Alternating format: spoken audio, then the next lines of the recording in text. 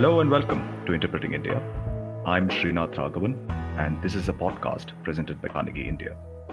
Every week, we bring to you voices from India and around the world as we unpack the role of technology, the economy, and foreign policy in shaping India's relationship with the world.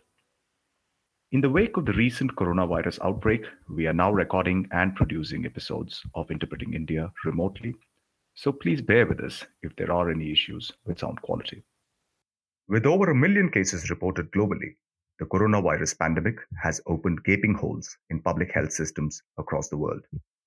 Alongside more conventional responses to the disease, countries are now adopting different technologies to effectively contain the pandemic. Big data, in particular, has emerged as a key enabler in the fight against coronavirus. Countries like Belgium, China, South Korea, and Taiwan are relying on big data to track the movement of people at epicenters and to monitor vital statistics such as heart rate and blood pressure of coronavirus patients. In India too, authorities are increasingly relying on data from phone call records, CCTV footage, and GPS systems to track down primary and secondary contacts of coronavirus patients. While the vast trove of data could and will assist with better understanding the virus and its transmission, the use of such data also calls into question issues relating to privacy and its potential abuse. In this episode of Interpreting India, I am joined by my colleague Anirudh Burman as we discuss how different countries are leveraging data in their fight against COVID-19 and what privacy means in a world engulfed by pandemic. Anirudh is an associate fellow with the Political Economy program at Carnegie India, a scholar and commentator on issues relating to public institutions, the regulatory state, and state capacity. He has also recently authored a Carnegie working paper on India's personal data protection bill. Anirudh, welcome to the podcast. Hi, Srinath. Thank you for having me. Anirudh, we've been reading a lot about global responses to COVID-19 using data and various ways of tracking individuals and where they have been going and whom they have been interacting with and so on and so forth. How effective has all of this really been? I know it's early days, but what is your assessment of where things stand as far as technology, particularly with data in COVID-19 is concerned?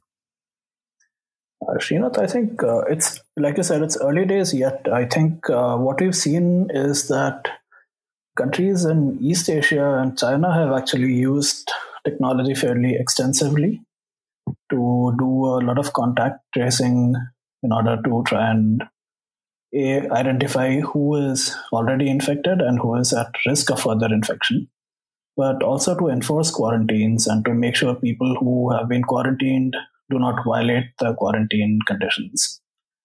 And this has had some measure of success in Singapore, in South Korea, in Taiwan, in China.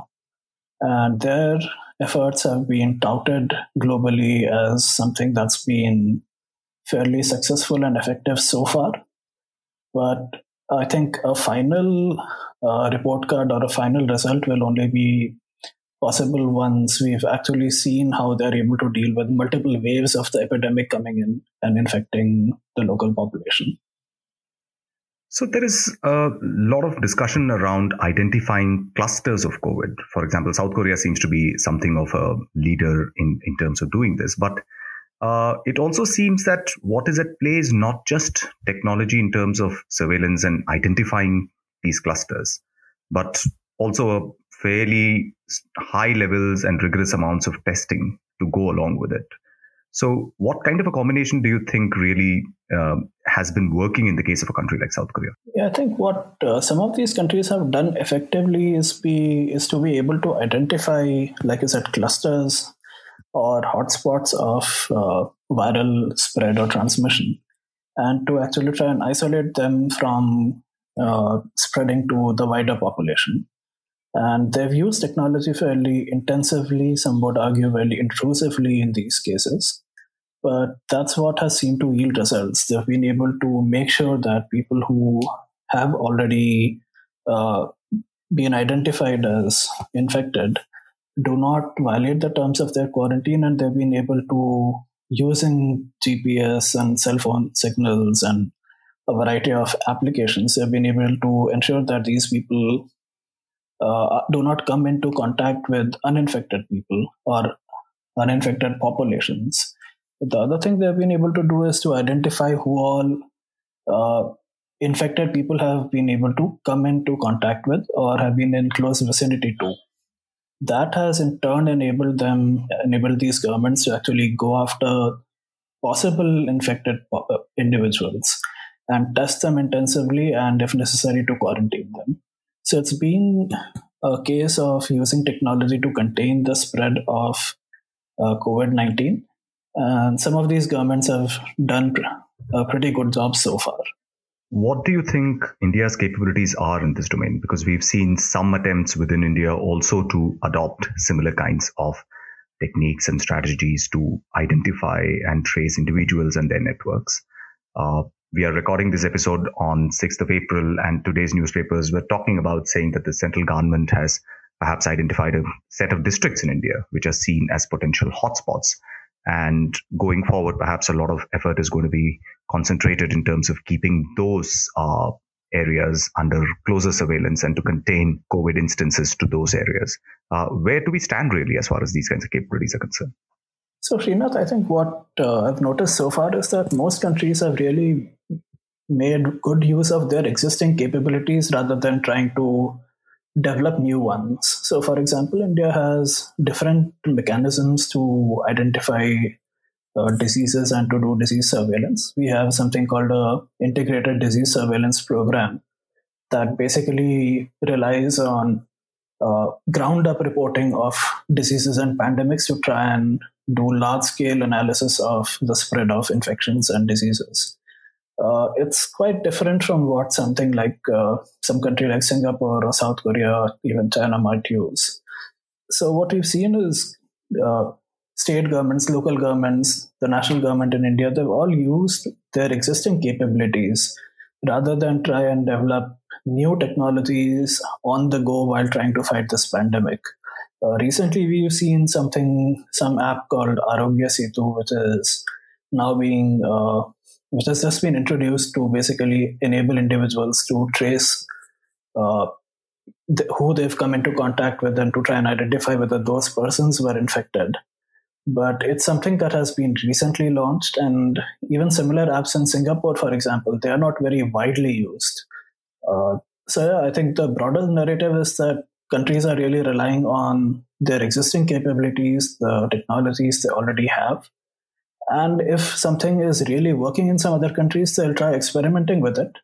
But they're not going to rely on it to actually try and combat the pandemic at this juncture.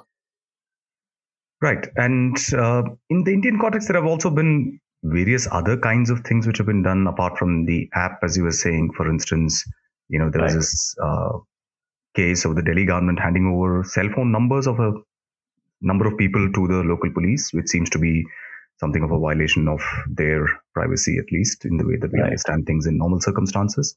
Of course, these are always, portrayed as things which are being done in extremis and so on. But clearly they do raise some concerns about how we're going about also securing the rights of individuals, even as we combat this pandemic.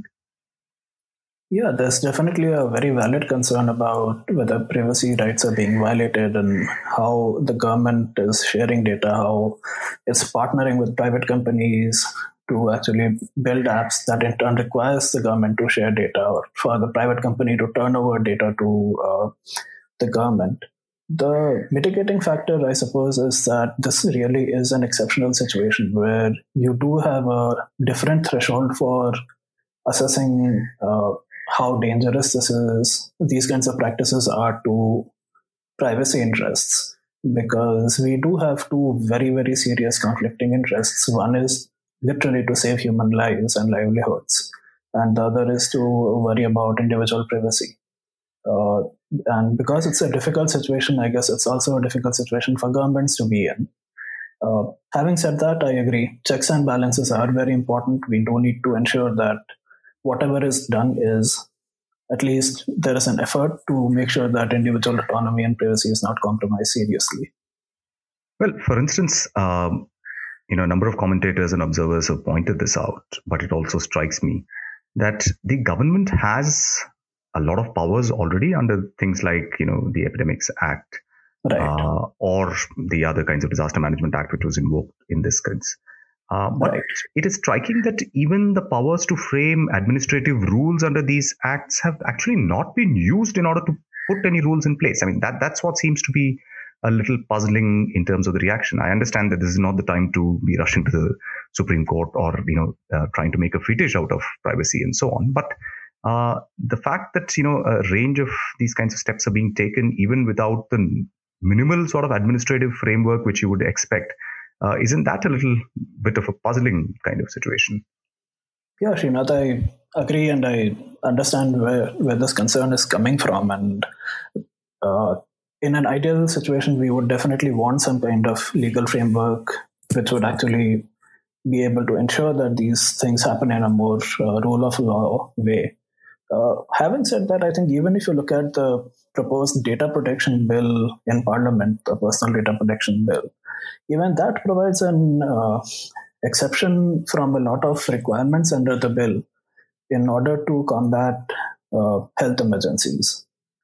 So it's not that even new laws that are more privacy oriented that we are currently envisioning or currently proposing do significantly better. Even they provide serious, if not broad, carve outs to government power in cases of emergency. I'd like to actually come back to the data protection bill in just one second. But before that, I mean, if you look at it comparatively, I mean, take the case of a country like Britain, for instance, right? I mean, before the British Parliament kind of declared itself, in recess because of the pandemic, they did manage to push through a series of laws in order to enable the government to tackle. My question is not so much about saying, I don't think we should think in this context, at least, of law as something, which is there against the state, but as something which enables the state also to act effectively, but within reasonable sort of limits of what operates even in a context like this. And it's in that case that it seems to me that neither the parliament is around, but as you're saying, even existing laws do give a lot of leeway. But even in terms of just framing rules, which the government can easily do, we've not seen much by way of action there. Yeah, I completely agree. I think there should have been much more action in terms of legislating standard operating procedures, protocols for how this is to be handled. And I think privacy and surveillance is one part of it, but even in terms of how the broader lockdown has been handled, I think advanced preparation, operating procedures for how, for example, essential commodities are to be allowed, a lot of preparation in that is also lacking. So I completely agree. I don't think it's something that's limited just to how governments are currently conducting surveillance. I think it's a broader lack of preparation of the Indian government in how it's handled this pandemic. Right. And you refer to the data protection bill, about which, of course, you've written a very important paper, which we will link to in the show notes. But the data protection bill creates several categories within which data comes in. Could you just explain a little bit about that and where health really falls within the scheme which is envisioned by the Act? So broadly, the data protection bill says that you cannot collect individual data, personal data, without individual consent. And there have to be certain checks and balances that companies have to put into place in order to process your data and to derive some insights from it.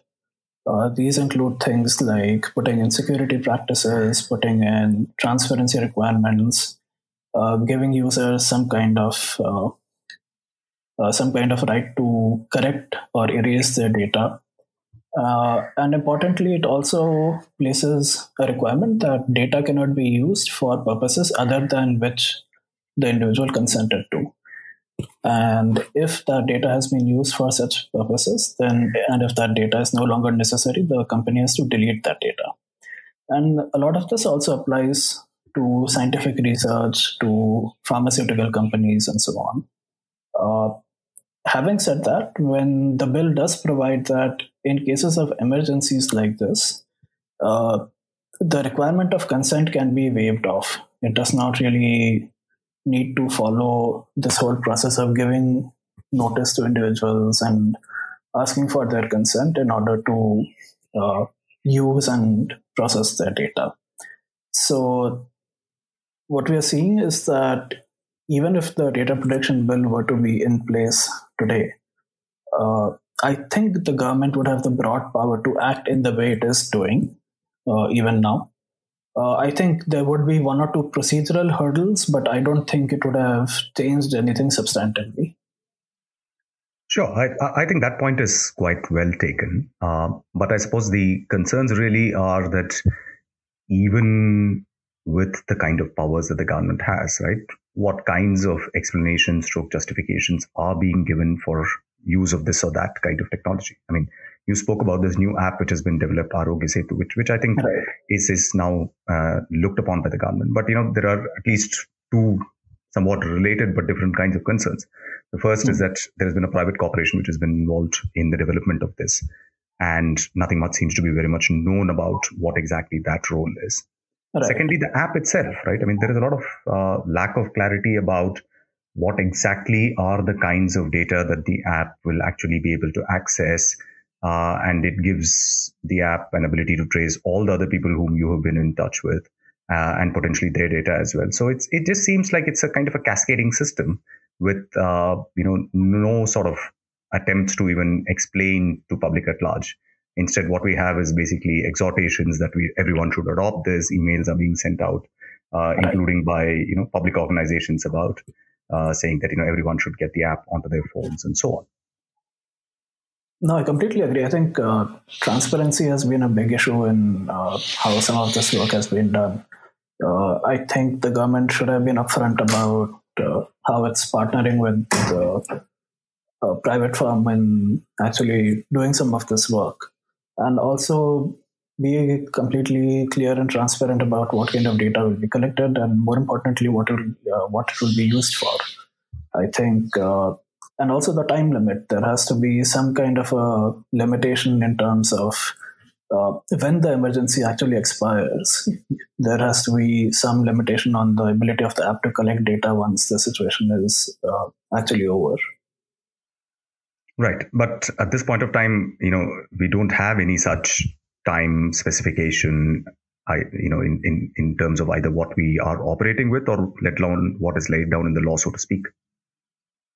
Yeah, absolutely. But having said that, I think a lot of the things that even the government is grappling with do not have a finite, time window, so to speak.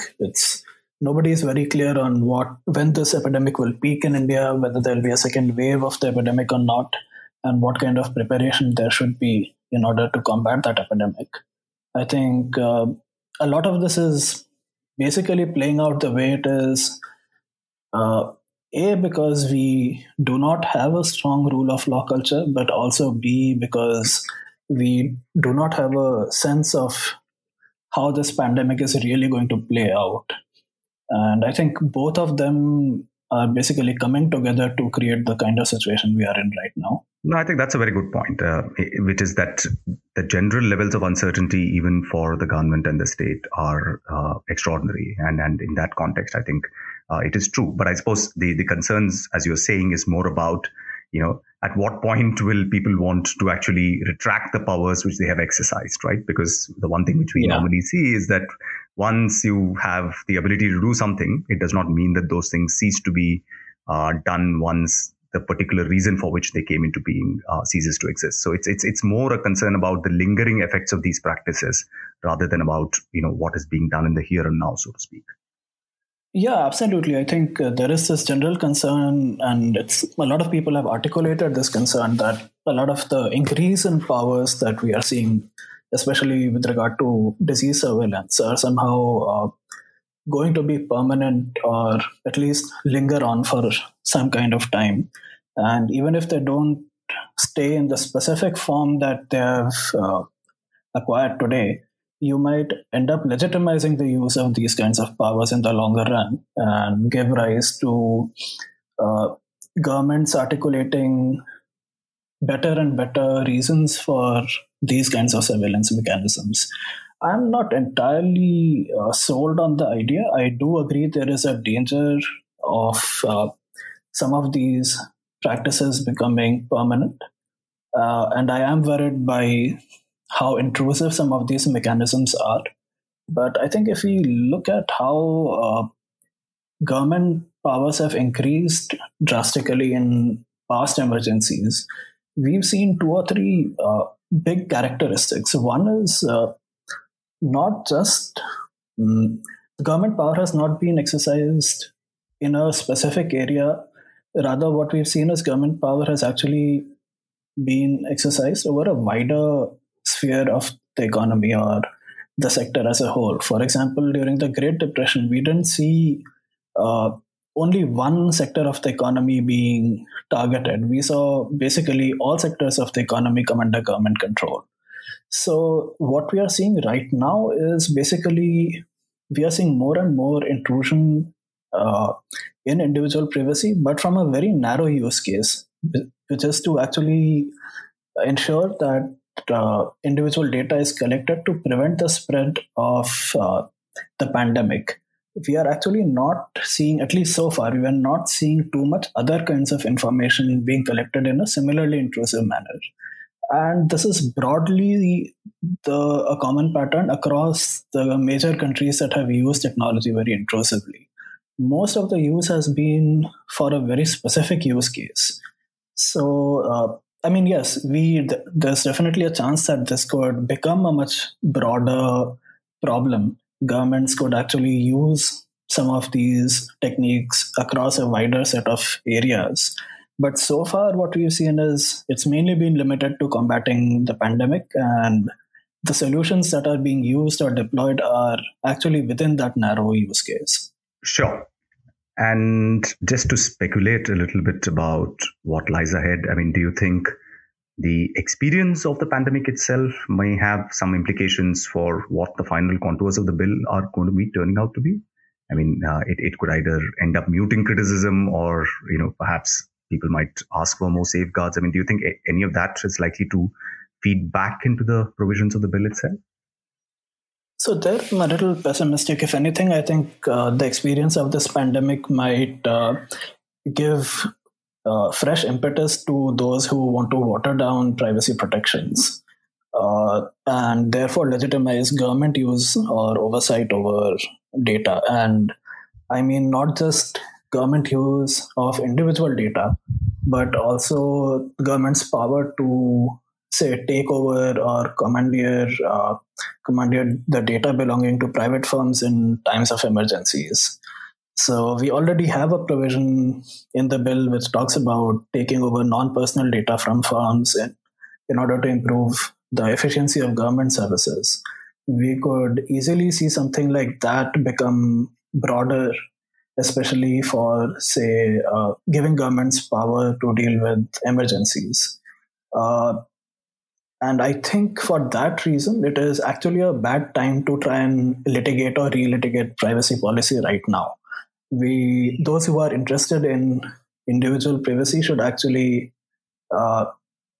wait till we are actually past at least this stage of the pandemic to reopen the provisions of the data protection bill. I think if we try and litigate it now, one danger I foresee is that we might unknowingly enable the government to increase its power within the bill rather than to actually constrain government power. No, that sounds very, very sound thinking to me, because I think at this point of time, the emphasis will definitely be more on security, which is a function of the state rather than privacy, in against the backdrop of this. So I think a lot will definitely change, as you are saying, and perhaps the balance will end up tilting more towards enabling the state to provide security rather than worrying about other things. Yeah, there's another dimension. Just to interrupt for a minute. I think a lot will also depend on how long this pandemic lasts and how well we are able to combat it right now. If, for example, we are in a situation like this for the next 6-8 months, we might see governments being able to articulate a reason for getting a wider scope of powers to actually intrude on personal autonomy and privacy. On the other hand, if we are able to combat it effectively right now, then a lot of the justification for making that kind of claim goes away. Sure. But in general, I mean, there's a lot of discussion even in the area of economic policy making saying that, the state is going to, in some ways, emerge perhaps bigger, stronger, more empowered from this particular crisis globally. And if that is the case, then, some of these provisions will also come in as part of that kind of expanding state in order to provide security argument. Yeah, absolutely. I think that is going to be a bigger trend. I think some of that was already happening over the last few years, and we had seen so to speak, the comeback of the nation state. And I think what this pandemic is doing is going to accentuate some of those tendencies that we were already seeing. And yes, I think depending on how bad the economic situation is, depending on how well we are able to fight this pandemic, I think we might see greater legitimation of the role of the government across the world. Right. I want to talk a little bit about another aspect of the data protection bill that you have written about, which is more to do with data localization. Mm-hmm. And what it means for the ability of countries to cooperate with one another in the context of the current pandemic. Do you think there will be a move towards greater data sharing across borders, or is it going to be a stronger attempt towards localizing data and keeping, so to speak, national control over data, particularly since health data falls under personal or sensitive data? How do you think that aspect, that the sort of wider international dimension of these flows, is likely to get affected by this crisis? So I think there's a difference between what I think ought to be done and what I think might happen. I think the right thing to do would be to enable researchers from across the world to collaborate as well and as smoothly as possible. So you're able to devise solutions, vaccines, medicines, equipment for fighting this pandemic so that you can get back to a situation of normalcy as soon as possible. Having said that, what we are seeing is that this pandemic is basically feeding into the impulses of a lot of political leaders who have traditionally been fairly averse to open borders, to free flow of data. And I think that's going to play out in the near future, where at least some people are going to make a forceful articulation of keeping their data in India or within their domestic borders so that they are not reliant on a third country or on a second country, so to speak, to actually provide solutions to their own population. But the right thing to do, undoubtedly, is to allow scientists, medical fraternity to collaborate and to come out with solutions for the pandemic. And to do that, you really need to enable free flow of data. Even before this pandemic came about, a lot of people in the scientific community were complaining about how cross-border collaboration had completely broken down because of data localization requirements, local data storage requirements, requirements that basically collaborators sign fairly exhaustive agreements about how to manage data. And this was already being talked about as a serious issue. And if that hinders the speed and the efficacy with which we can fight COVID-19, I think that will be a disaster. There has also been a lot of talk about saying this is the moment when big data and artificial intelligence are going to turn out to be the magic wands that their proponents always hold them out to be. Do you see that actually happening at this point of time? So I'm not an expert on AI or big data, and I think if anybody thinks that there is a way to come out with a solution, they should go for it. I think I would wish them the best of luck. But we haven't seen too many use cases being convincingly articulated yet on how they would actually go about solving some of these issues. Right. So as the government looks to the weeks and months ahead, how to deal with the current lockdown here in India and how to get the economy back on its feet, even as we continue this struggle against the coronavirus, what aspects of data protection, the legal architecture, do you think the government should keep in mind once this initial wave is passed? Let's agree that at this point of time, a lot of things have been done which had to be done in a pell-mell haste. But the minute they have an opportunity to really take a step back and to plan ahead, what are the 2 or 3 things that you think they should concentrate on in this domain, even as they plan for the next few months? I think one technology-related issue is to do the continuous iterative process of making sure that whatever solution they build to combat this epidemic is the least intrusive, the most privacy-respecting solution they can come up with. And if this needs collaboration with the private sector, I think they should do it intensively. The second is to be transparent about how they are using technology, because I think communication does help in solving some of these problems. Sometimes the lack of transparency can have the opposite effect. It can actually make people wary of using solutions being propounded by the government. The second is in the context of the data protection bill and its larger impact on the economy. I think I've written in my paper that the compliance costs of implementing the data protection bill are going to be fairly significant. Once we come out of this pandemic, we will be in a situation where the economy will basically have been shut for quite a while. And people will be trying to restart their enterprises, their lives, trying to make sure their income streams are stable. There will be fairly significant job losses and so on. During this period, I think it's imperative for making sure that we don't burden these firms with new compliance costs. So there is a scope to try and rationalize some of the most burdensome parts of the data protection bill, or to basically look at the right time and moment to actually make the bill implementable. I suppose that would be particularly true of small and medium enterprises, which are anyway at the knife edge, so to speak, at this point of time. Yeah, absolutely. Because I think some of the larger tech firms or even the tech startups, they are broadly already cognizant of the issues with the data protection bill. They've already built systems to comply with a lot of these kinds of issues. Some of them also cater to consumers outside India, so they have to deal with laws present in foreign jurisdictions. But for the bulk of Indian firms who are either not tech firms or who are basically small and medium enterprises who are going to try and restart, to have a completely new set of requirements is going to be especially burdensome. So we have to be very careful in how we think about implementing this bill now. I'm sure we'll have an opportunity to come back to these questions in the weeks ahead as the pandemic and the crisis unfold. Anirudh, thanks so much for joining us today. Thank you, Srinath.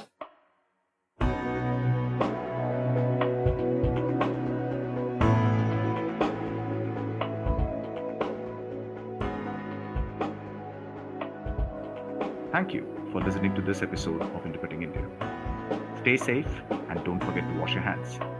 For more information about the podcast and the production team, you can follow us on social media and visit our webpage.